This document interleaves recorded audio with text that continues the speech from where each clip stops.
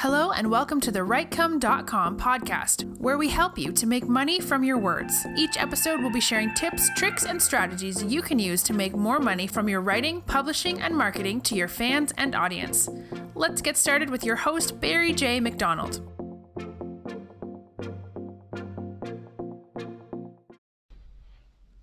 Hi, this is Barry here, and you are very, very welcome to today's podcast episode from Writecome.com. And today's podcast episode is entitled, Don't Fake It Till You Make It. Now, many years back, I was in network marketing, and yes, I was one of those people who would try and speak to everyone within a 6-foot radius of themselves. I was the person who was putting those little leaflets on every car's wipers, and yes, I did have a little sticker on me saying, lose weight now, ask me how. Now, one of the things that was a kind of common kind of saying, now I don't know whether that had come from the top of the business or whether it was just us at the lower levels, but we had this feeling that we needed to fake it until we made it. So, I know one of the things, one of the levels you would reach in the network marketing business was there used to be a car plan. So if you reach a certain amount of sales or whatever, the company would start making car payments. Now, a lot of people would go out and they would buy Mercedes and they would buy BMWs and they would buy all these kind of sports cars. So they would rock up to them when they would go to their network marketing meetings, or if they had a prospect or meet in a coffee shop, they would make sure they parked it in a prominent position, and they probably had their best suit on and everything, and they'd kind of, go into the meeting looking like $1 million and basically faking it. There was no substance that could hold up anything it was just complete facade. It was just like a complete kind of cardboard cutout that they were showing to the world, and they were showing that they were making a fortune, and yet they were probably meeting somebody at a small coffee shop, probably 6 o'clock in the evening, where in fact if somebody was really at that level, that is probably the last place they would be hanging out in. But again, we would stupidly believe that we needed to fake it till we make it. And again, too, even when it came to the home meetings, you would probably bribe, you would probably swindle, you'd probably blackmail all your family and your friends, and you would put them all in the front room, try and fill as many chairs as you could, so that one prospect that you had to that meeting that night would think that you were a star, that they were guaranteed that they were signing up under the right person because you had a huge business. So it was all just kind of faking it when you make it. Now, just this past couple of days, I have been hanging out on Twitter, and I see a lot of writers who are asking for a writer's lift. So you'll see a lot of people on Twitter with the hashtag writer's lift, and I just kind of thinking to myself, why would you ask for a writer's lift? Now, a lot of these people would say, oh, I need a writer's lift because I am, 500 followers short of 1,000, or I am 800 followers short of 1,000, or I'm 200 followers short of 1,000. But they were just trying to kind of artificially inflate their numbers to make it look good on Twitter that they had 1,000 followers. Now, I'm sure if anybody did follow them, even though they had 1,000 followers, they would probably find that there wasn't much activity going on. There wasn't many of those tweets being liked or retweeted or whatever, but there'd probably be a lot of lack of activity going on, even though that person would supposedly have 1,000 followers.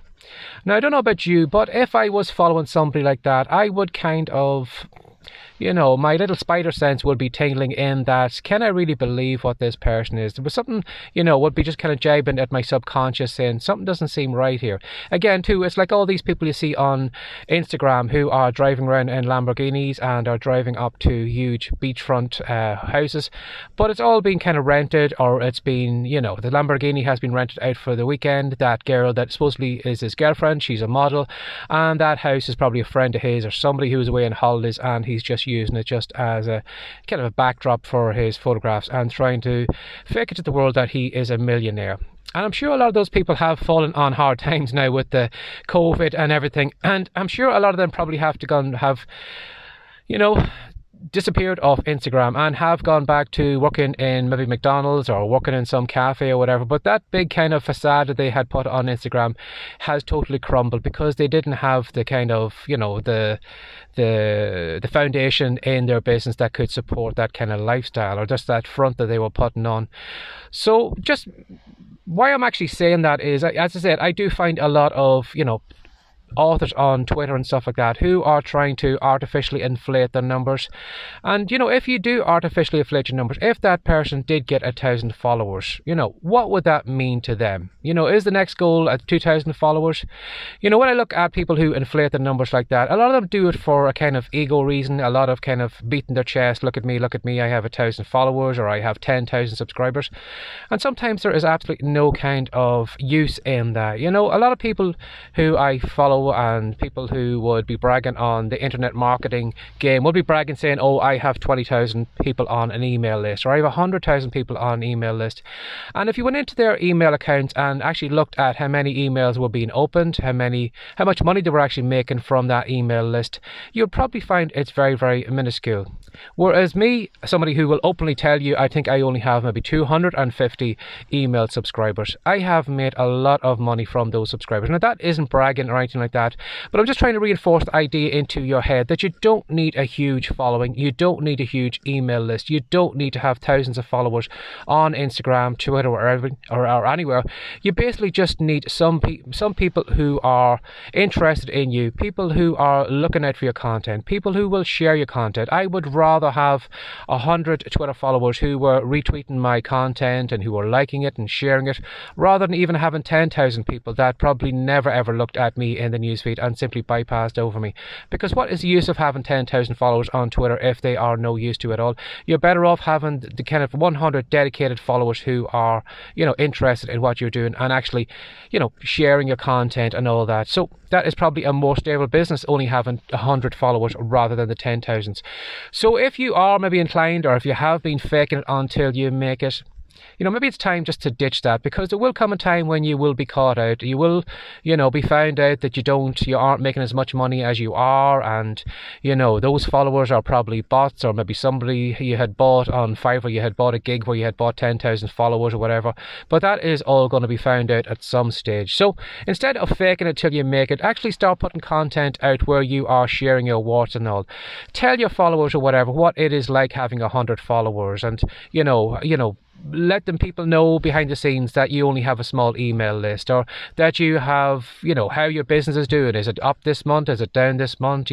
Have you had failures? Have you had successes? And put all the kind of warts and all content out there, and you will find that you will build a stronger bond with your audience. Because of that, they'll see you as a genuine person, someone that they can trust. And in the future, when it comes to making a buying decision, are they going to go to somebody with all these inflated numbers? Or are they going to go to somebody who is just as honest as the day is long, and who is showing what it is really like in the trenches, rather than this kind of Instagrammed, kind of airbrushed, Photoshop kind of lifestyle and business that you are showing off to the world. So instead of faking it until you make it, how about not faking it until you make it? And you will probably build a more dedicated audience, and be happy with the smaller numbers that you have, because those smaller numbers are probably more beneficial to you than those people that you see on Instagram or on Twitter, whatever, with all these huge numbers of people who aren't actually taking any action on any content that they are putting out.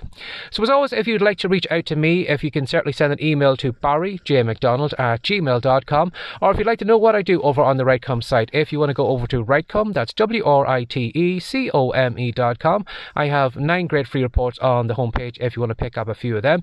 And as always, thanks for sharing your time again today. Take care and have a lovely day. Bye-bye. Thanks for joining us today. If you'd like more from the Writecome.com podcast, be sure to subscribe now for more tips, tricks, and ideas you can use to make more money from your words. See you in the next episode.